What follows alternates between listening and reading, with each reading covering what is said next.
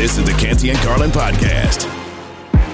If you want your kids to stay standing, keep them away from Chris Carlin. This is Canty and Carlin on ESPN Radio and the ESPN app. Courtney Cronin, Jordan Cornette sitting in for the guys on this Wednesday afternoon, as always, presented by Progressive Insurance.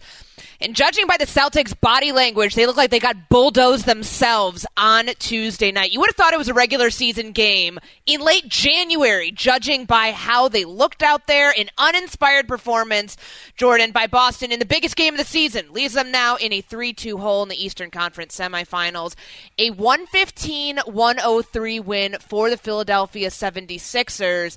A lot at stake here for Boston as this thing ends up going to a Game 6 with Philly, a healthy Philly, finally on the verge of closing this thing out. Yeah, and I'm going to lean first with Philly because in these shows, in these recaps, it really draws my ire sometimes, Courtney, when people lead with, the 2 seed, the Celtics, what's going wrong with them? Or the question being posed, was this a bad loss from the Celtics or was this a good win from Philly?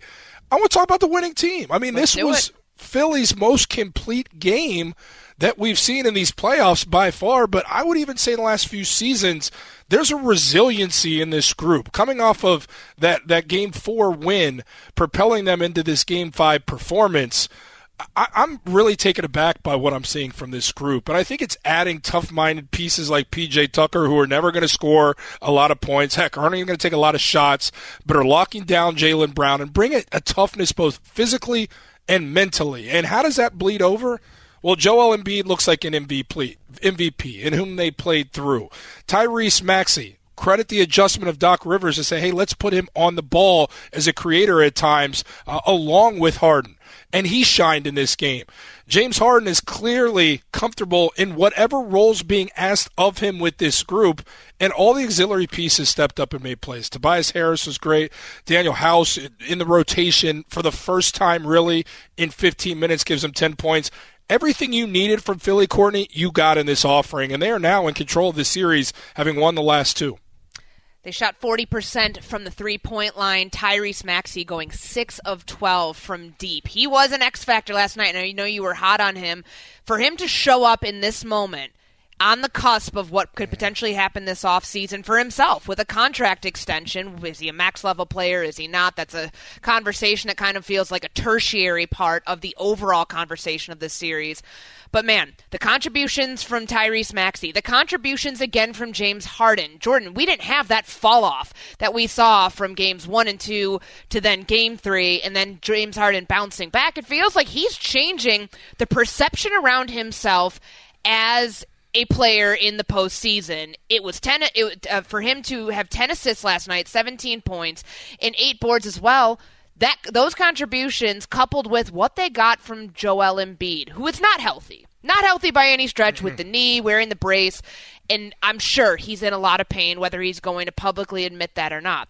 But that was the MVP version of Joel Embiid, and the contributions elsewhere to run the offense through their star center is exactly what they needed on a night to frankly stifle what Boston was attempting to do. Yeah, and Boston's stuck in a really tough spot. If you play 2 bigs, you don't really expose Embiid and make him have to come out there as a defender and kind of expose him, removing him there. They can't really do that because they're getting eaten up. These drop coverages that they're playing with the Harden and Embiid pick and roll, this is one of those adjustments. And I know we'll get to this with Joe Mazzulla, but this is another place where you say a more seasoned coach in the playoffs probably makes an adjustment. This drop coverage is allowing Harden to get to whatever spot he wants, and we've seen those 40-plus games. Embiid had an explosive one here. He's getting to whatever spot he wants. There's got to be at some point where you just say, hey, maybe we play Tatum, Brown, and Grant Williams as our front court and try and hurt them again with what seems to be the only way for a Celtics team is you got to knock down shots. And I hate that this is what they've kind of been confined to, Courtney, but it really feels like, hey, is a 3-ball going for us? We're a drive and kick team. Are those drives leading to kickouts and knockdown shots? Then great, we're ready to win. If not, we don't have the ability to drive in that paint, not with an interior defender like Embiid out there, to get what we want. I mean, they had nothing at the rim yesterday, coupled with they had nothing from the 3-ball going, and that's the kind of result that you're going to get. Joe Mazzulla, the first-year head coach for the Boston Celtics, the conversation, has he been outcoached by Doc Rivers, somebody who has been in this spot before, a veteran coach in a lot of respects? That's something that we will get to here on Canty and Carlin, but I want to hear from Joe Mazzulla, the Celtics head coach, on his perception of how his team looked in Game 5.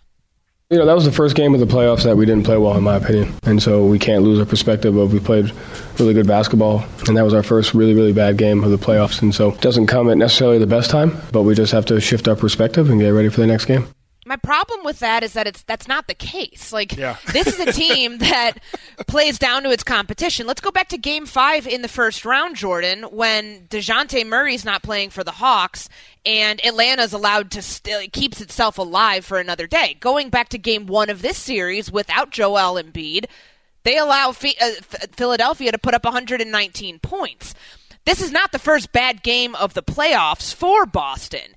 It's a culmination of an entire series where every time they've played down to their competition, they've been able to bounce back, but now they're on the ropes in a 3-2 hole in the Eastern Conference semifinals, and a team that frankly looks discombobulated from end to end. So, Courtney, go on and say it. You know what you want to say. You know what it's what every listener's probably thinking, what's been talked about a ton.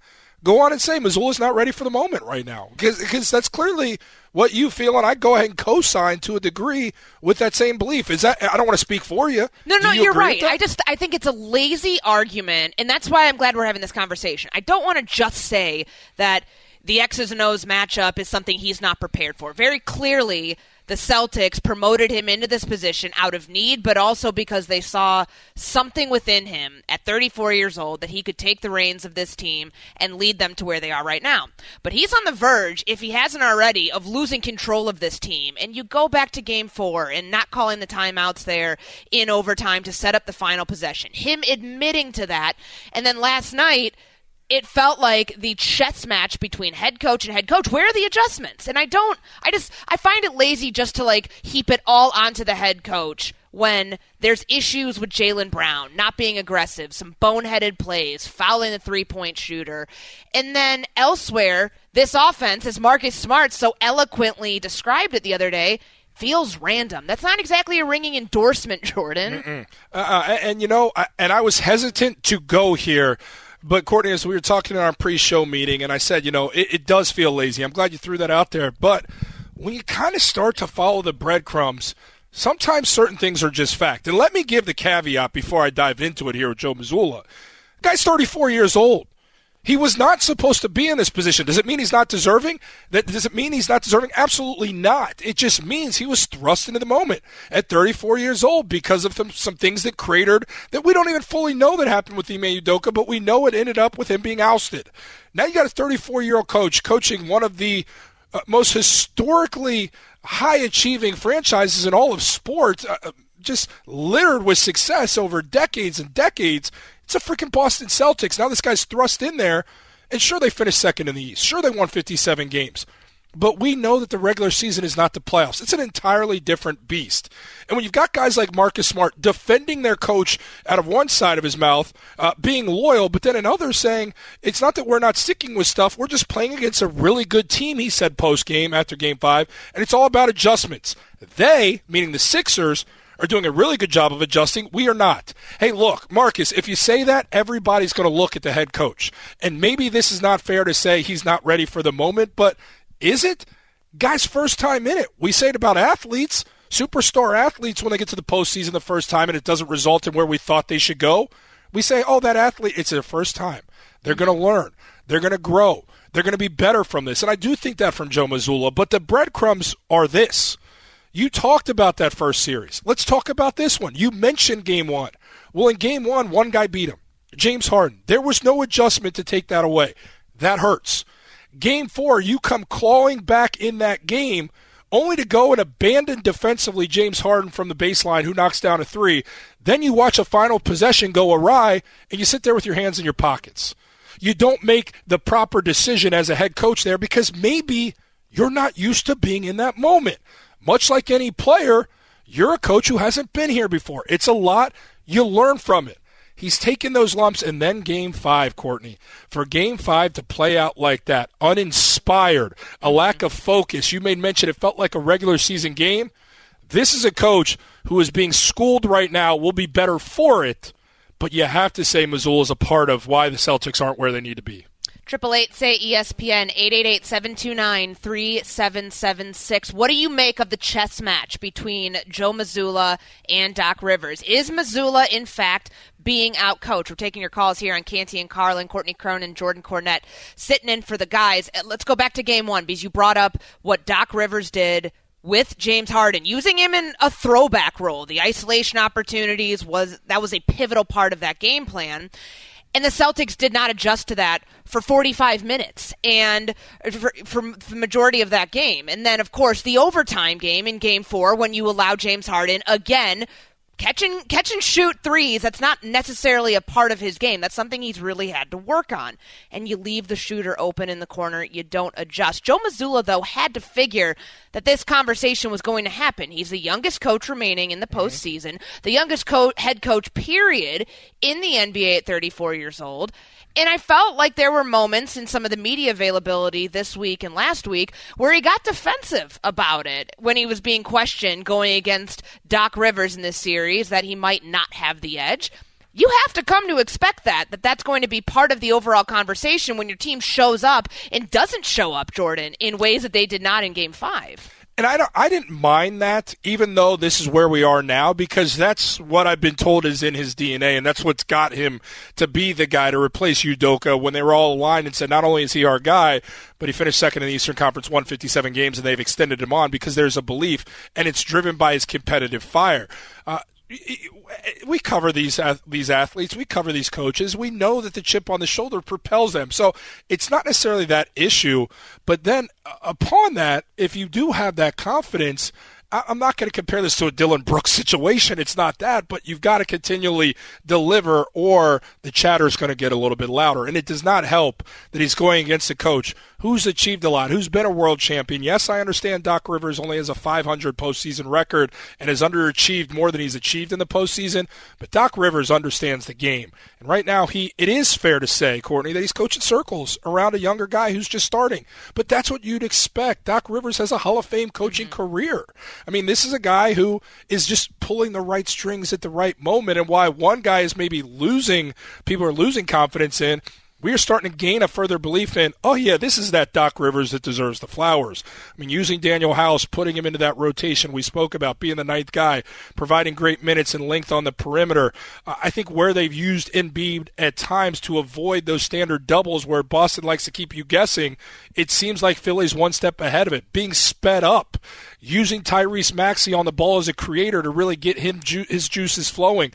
All these things are strings that Doc Rivers is pulling, and it's working. So now you're watching not only the young guy get called out in Mazzulla, you're watching Doc Rivers start to remind people that, hey, not just me, but these Sixers, Joel Embiid, James Harden. It feels like a redemption tour in this round all of a sudden. And there's still a lot of basketball to be played in this postseason, but we're watching guys start to remind everybody, hey, that's not the narrative. This is who we are, and it's working for the Sixers. Well, taking it a step further, it's more than just bad outside shooting for the Celtics. There were a lot of really dumb fouls. There was Jason Tatum taking too much time to get going. And then at the center of all of that, when it comes to Joe Mazzulla and whether he's getting outcoached or not, it looks like the locker room, the players that he currently has at his disposal, this isn't the same makeup of the team that made it to the NBA Finals last year. And Jay Williams, host of Keyshawn, J. Will, and Max, 6 to 10 a.m., Monday through Friday on ESPN Radio, had this to say about Joe Mazzulla and the locker room. I really feel like Joe Mazzulla has lost the locker room. It feels like Joe Mazzulla is in over his head. And I'm going to tell you something. What have we seen throughout the course of these playoffs that we talk about daily? We talk about your Lakers. We talk about the Golden State Warriors. That chess match that we see between Darvin Ham and Steve Kerr. Okay, let me change up strategies. You're seeing counter after counter after counter. Where's the counters with Joe Mazzulla? Where is it, Jordan? Yeah, and it's do you give credence to what Jay was saying there, that he's lost the locker room? I don't think he's lost the locker room. I just don't think you have those dominant personalities to maybe make us feel, because they're outspoken and how they present themselves, that everything is cool. Tatum's a superstar, but he's not an outspoken leader. Jaylen Brown is a superstar, but he's not an outspoken leader. It's only one guy truly out there, even Al Horford. I mean, this guy is an elder statesman in the league. Heck, he's almost 40, but he's not necessarily the most outspoken. It's Marcus Smart, and Marcus Smart is defending him. But, yeah, you're not getting it from anybody else, but that's also not in those guys' DNA. So I think we're guessing to think maybe the locker room's lost.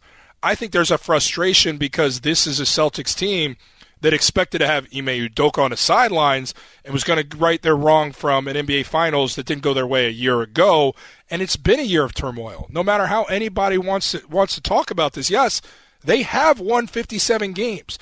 They did finish second in the Eastern Conference. But I can't say this enough, what we all know. Playoffs are different, and that's what matters. People don't remember how many games you won in a regular season.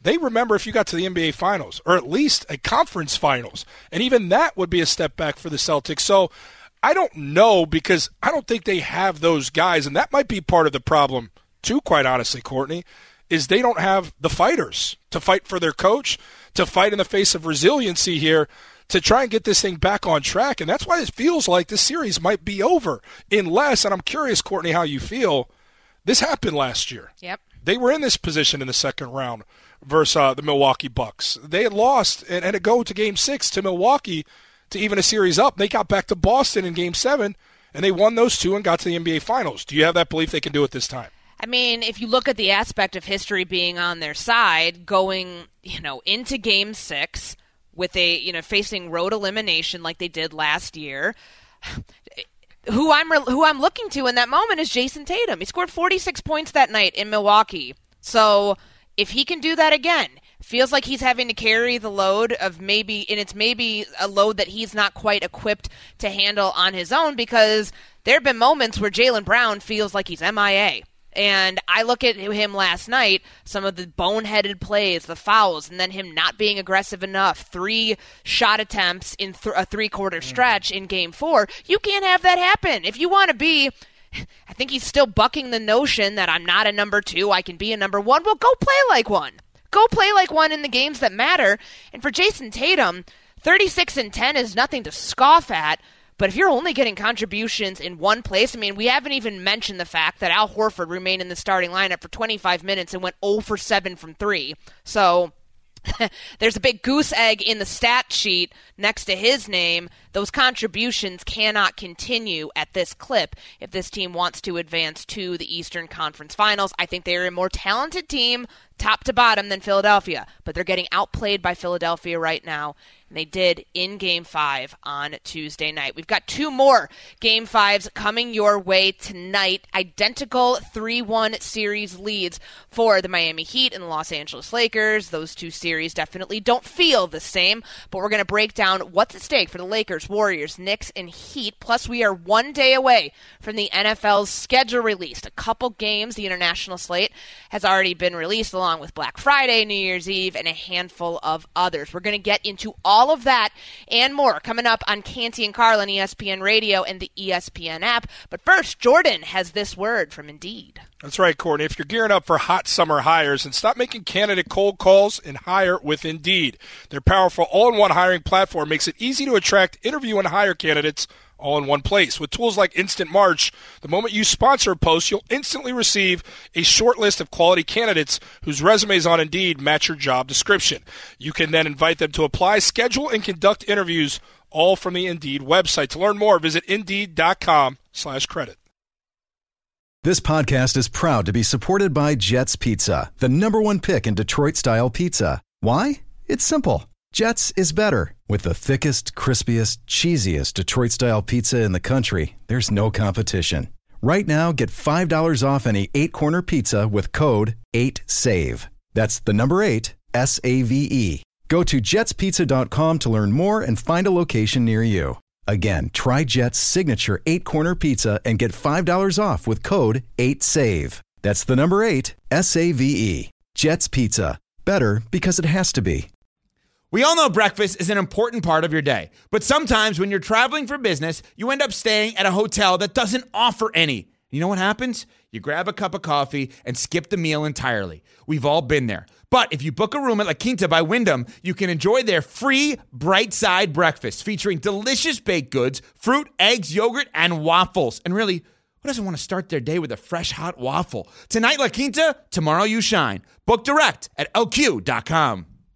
Now, let's talk about the play of the week. The pressure to follow up Hypnotic and Cognac, weighing heavy on the team. Hypnotic was in the cup, blue, and ready for the play. And boom! Añejo Tequila came in with a smooth assist to Hypnotic's tropical fruit finish. Shaken, strained, poured. It was green and good! The playmaking splash shifted the tempo. Another great cocktail from the Hypnotic team. Every season is Hypnotic and Tequila season. Hypnotic Liqueur, Bardstown, Kentucky, 17% alcohol by volume. Hypnotic reminds you to think wisely, drink wisely. This is the Canty and Carlin podcast. NFL schedule release just over 24 hours away. Where is your team going to be opening the season? Where will they be closing the season? Those answers coming our way on Thursday. Canty and Carlin, ESPN Radio, the ESPN app. Courtney Cronin, Jordan Cornette. Pleased to welcome in Jeff Darlington, big schedule release guy, ESPN NFL reporter, joining us here on the CC call-in line. And I'll just start with this, Jeff. Why does the NFL hate the Jaguars so much that they have to put a team that's 22nd in attendance last year? Like, they're not like the worst team that has no fans show up. They won a playoff game. Why are they in London twice? That's a great. Well, first of all, we know that's the team that the NFL sort of pinned early as their like guinea pig for all things London. And Shad Khan, I think the Jaguars owner, saw it as an opportunity to maybe market the team overseas as well, in addition to obviously what is generally a pretty small market in Jacksonville, despite it being a huge landmass. So I get it from the perspective of early on, it made sense maybe when it felt like this, expansion was a real thing.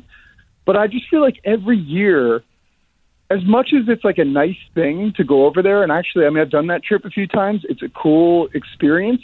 It still doesn't feel any closer right now to a point where we're going to have like a full-time team there, or even like the Jaguars playing 8 games. It's just not logistically feasible. So to your question, I honestly, I'm still surprised that they have to do this now twice a year instead of just once. All right, Jeff, let's stay on the complaint train here. As a very loud Bengals fan, one of the few at the network, although now everybody positive on my Bengals. You love to see it at the last few seasons. But it comes out the New Year's Eve matchup in the afternoon is an AFC Championship game rematch of my Bengals heading to Kansas City in Burrowhead Stadium, for those listening. What is up with this? I'm kind of annoyed by this, Jeff, for a myriad of reasons. It seems like a missed opportunity to maybe kickstart the season with one of the best rivalries and two of the biggest names in the sport. But then also, by then, these teams may have certainly clinched. Maybe it's for a 1 seed, but then you're playing again a few weeks later. It just feels like the game could be flat by then. It's a pretty good gamble, you're right, for a game that would be electric no matter when it was. I understand the idea of trying to market a holiday and get some good eyes, but you're right, there is a gamble. There's absolutely some risk involved by putting out a time where if you're not playing for the 1 seed, and yeah, sure, if you are playing for the 1 seed, I guess that's somewhat of a dream scenario because those games that late in the season can often be irrelevant. But if you are if either team has it locked up, you're right. That's a game that week 10, week 15, even. I guess week 1, we'll probably see the Chiefs for that Thursday night game. Sure, but you're right. That would have been a good one. Just to build up, I'm just thinking rivalry. I have nothing but agreement for both of your. We're approaching this, Jeff, like you've made this schedule, and we want answers. That's why. That's okay. That's okay. I'm a master. I've been married for 10 years. I'm a master of this. We can just keep doing this. ESPN NFL reporter Jeff Darlington joins us here on Canty and Carlin. This is the first year that we have a Black Friday game, and that was released in addition to the international schedule, which is Falcons, Jaguars, Jaguars, Bills, Ravens, Titans, Dolphins, Chiefs, and Colts, Patriots, London, and then Tottenham, and then Frankfurt. I know that the NFL is going for world domination here. They took the Christmas Day slate from the NBA. But now to take Black Friday from the mediocre slate of college games that we always look forward to, like, whose idea was this? And, I mean, what is next? If it's not Black Friday, is it going to be what could they possibly want more of? Well, when you give your rights to Amazon, who is also trying to overtake Black Friday, right, like with Cyber Monday and, it becomes more than just about NFL games. It is funny, like, it's also interesting that all of these games, like the holiday games and the international schedule, are all released today, and then, like, the normal schedule is released tomorrow. And it's almost like, let's get all of your complaints out of the way today. But, the other interesting thing about it is, like, I'm curious. I know the NFL is dominant. I love the NFL. My livelihood is based on the NFL. But I am curious to see, like, as we have more international games than ever, as we have more holiday games, if we're calling Black Friday a holiday, and technically, most people are off from work, are people going to want to travel to those games? Like, are people going to want to say, yeah, I'll take my holiday, whether it's New Year's Eve, Christmas Day, there's 3 games on Christmas Day, Black Friday, Thanksgiving. Are those games still going to be sellouts? Maybe they will be. But I will be curious if when you've got, groups of people saying, all right, these are the games that we're going to kind of corner to go travel to or to attend with our families, if they are looking at those kind of games, or if instead they'd rather say, yeah, I'll go to that Week 6 Jets-Dolphins game that's totally normal and not in another country. Jeff, as you look at scheduling, I mean, obviously everybody has their own interests as we enter tomorrow and the schedules are released with the breadcrumbs we've had already today. Obviously, as a Bengals fan, I look at my schedule, I adjust my teams and what it looks like in their pathway to the playoffs. But in your position, as you approach tomorrow, is there anything that the casual fan should maybe be on red alert for as we enter tomorrow, other than just who their team is playing? Any different thing that may stand out of critical importance to you tomorrow? I actually will counter it with a warning instead. Like, strength of schedule to me is the scariest thing for a team to look at and get some kind of false optimism. I just think that the parity in the NFL is such that to suggest that this year is going to be the same as the last in terms of the dominant teams. Maybe your top 3 or 4 teams you can look at and say, yeah, we know the Chiefs and the Eagles are going to be really good teams this year. But when it comes to, say you think you have an easy strength of schedule and then you dig in deeper and you're like, oh, well, the Broncos seemingly will be better this year because they were so bad last year. That might skew it a little bit. There's so much parity in the league that, which is awesome. It's what makes it great. But when we try to get too excited about this in May, on May 10th, May 11th, that's when I think you start to get a little bit ahead of yourselves in terms of the success or failures of a team. We will soon find out who has the most primetime games. By the way, did I ruin the NFL's big moment right then? By saying don't care? No, I think we're all with you because, we do try to find out who has the most primetime games, which stretches could define a season for each team. But this whole idea that the NFL has like 3 weeks where things are kind of quiet before OTAs fully ramp up, and they can't just have the quiet. They have to like inject a primetime special into the coverage of this sport. I could do without it. I like the quiet time, but the NFL certainly doesn't. It's a moneymaker for them, and soon we'll be finding out which games will make the most money and have the most intrigue surrounding them during the 2023 season. No doubt. Jeff, appreciate the time. Thanks so much as always. Thanks, guys. Thanks, Jeff. That's ESPN NFL reporter Jeff Darlington joining Courtney Cronin and Jordan Cornette here on Canty and Carlin. Straight ahead, we switch gears into college sports, the damning NCAA gambling scandal that might be the tip of the iceberg. Talking with an expert, breaking it all down next here on ESPN Radio and the ESPN app. 10 seconds on the clock. How many things can you name that are always growing? Your relationships, your skills, your customer base. How about businesses on Shopify? Shopify is the global commerce platform that helps you sell at every stage of your business. From the launch your online shop stage, to the first real-life store stage, all the way to the did we just hit 1 million orders stage. Shopify's there to help you grow. Sign up for a $1 per month trial period at shopify.com/network, all lowercase. Go to shopify.com/network now to grow your business, no matter what stage you're in. Shopify.com/network. With everyone fighting for attention, how can your business stand out and connect with customers? Easy. Get Constant Contact. Constant Contact's award-winning marketing platform has helped millions of small businesses stand out, stay top of mind, and see big results fast. Constant Contact makes it easy to promote your business with powerful tools like email and SMS marketing, social media posting, and even events management. With Constant Contact, you'll reach new audiences, grow your customer list, and communicate more effectively to sell more, raise more, and fast-track growth. Don't know much about marketing? No sweat. Constant Contact's writing assistance tools and automation features help you say the right thing at the right time, every time. Plus, you can send with confidence, knowing your emails are actually reaching your customers thanks to Constant Contact's best-in-class 97% deliverability rate. Tackle any challenge with Constant Contact's expert live customer support. Plus, everything's backed by their 30-day money-back guarantee. So get going and start growing your business today with a free trial at ConstantContact.com. Just go to ConstantContact.com right now. Constant Contact, helping the small stand tall. ConstantContact.com. Enjoy all your favorite sports like never before at BetMGM. Sign up using code FIRSTTAKE and receive up to $1,500 back in bonus bets if you don't win your first bet. When you register with BetMGM, you'll get instant access to a variety of parlay selection features, live betting options, and the best daily promotions in the business. And with BetMGM at your fingertips, every play and every game matter more than ever. BetMGM and GameSense remind you to gamble responsibly. See BetMGM.com for terms. This U.S. promotional offer not available in D.C., Mississippi, North Carolina, New York, Nevada, Ontario, or Puerto Rico. Gambling problem? Call 1-800-GAMBLER in the U.S. Call 877-8-HOPE-NY or text HOPE-NY 467-369 for New York. Call 1-800-NEXT-STEP in Arizona. For Massachusetts, 1-800-327-5050. For Iowa, 1-800-BETS-OFF. For Puerto Rico, 1-800-981-0023. For West Virginia, visit 1-800-GAMBLER.net. First bet offer for new customers only. Subject to eligibility requirements. Rewards are non-withdrawable bonus bets that expire in 7 days. In partnership with Kansas Crossing Casino and Hotel. Canty and Carlin, the podcast. This is Canty and Carlin on ESPN Radio, Sirius XM Channel 80. Guys are out today. You've got Courtney Cronin and Jordan Cornette, as always, presented by Progressive Insurance.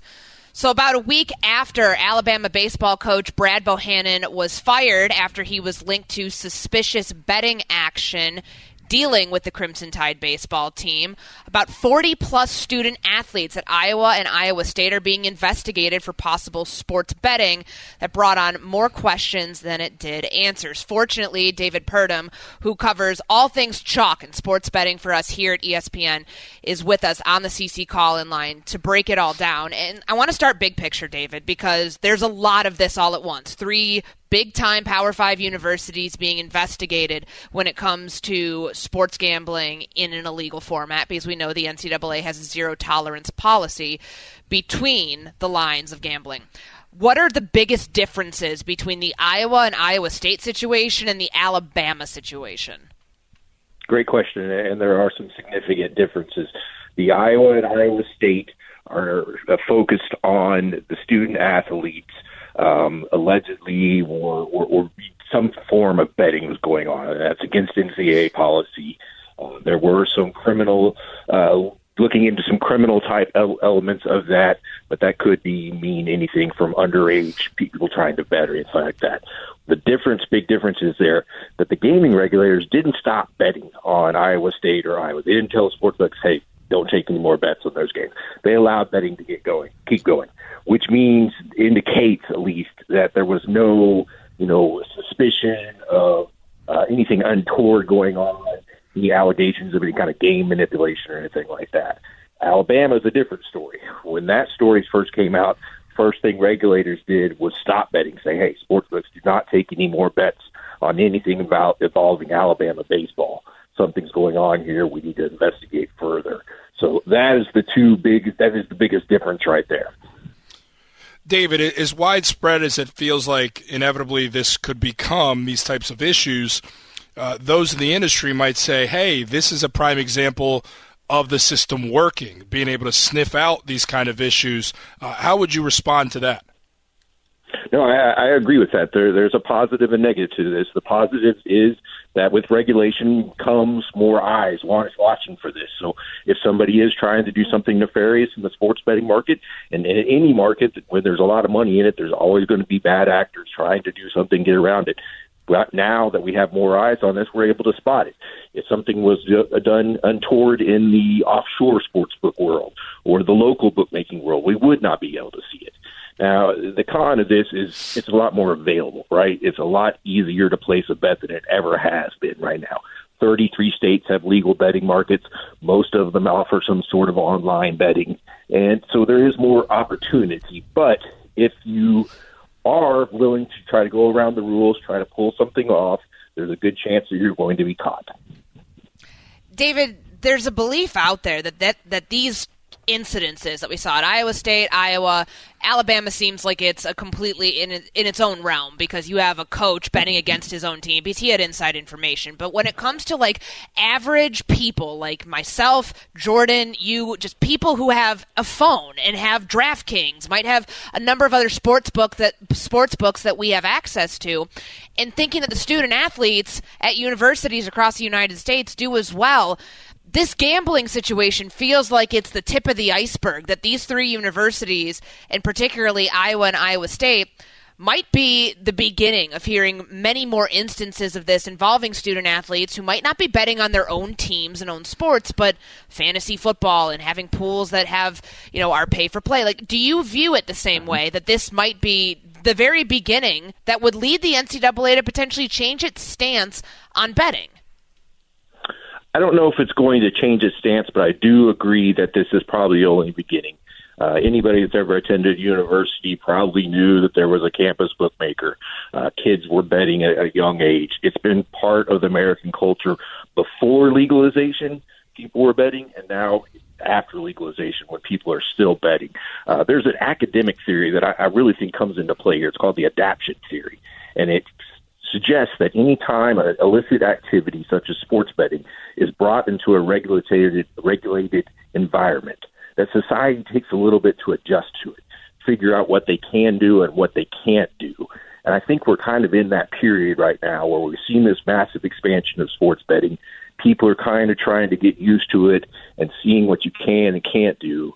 And hopefully the theory is that eventually society gets used to it and these issues will curtail a little bit.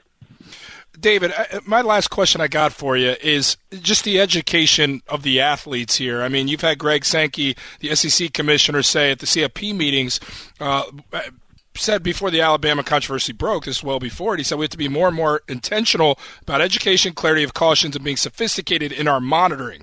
What would that education look like to student athletes? Do they now ramp that kind of thing up? I remember when I played back in 2005, there was a little talk about it just because of the BC scandal and some of those other things that had happened then, but it's clearly more prevalent now. Yeah, there is thorough investigation in the professional leagues and at the collegiate level. You have to be you have to be not paying attention to be oblivious to the education and the rules about it. There's some nuances in, for example, the NFL gambling policy where players are allowed to bet on anything except for the NFL, but they're not allowed to place those bets at a team facility or while traveling with the team. So there are some nuanced little things there. NCAA is pretty much, across the board. You're not allowed to bet. If you're a student athlete, you're a coach, or anything, you're not allowed to play fantasy sports. You're not allowed to bet. And that is drilled into kids and students from the time they step on campus. So it continues, but people are going to get caught. And hopefully, like I said, that they kind of get adjusted to this and realize that there's a big punishment, big deterrence. Yep.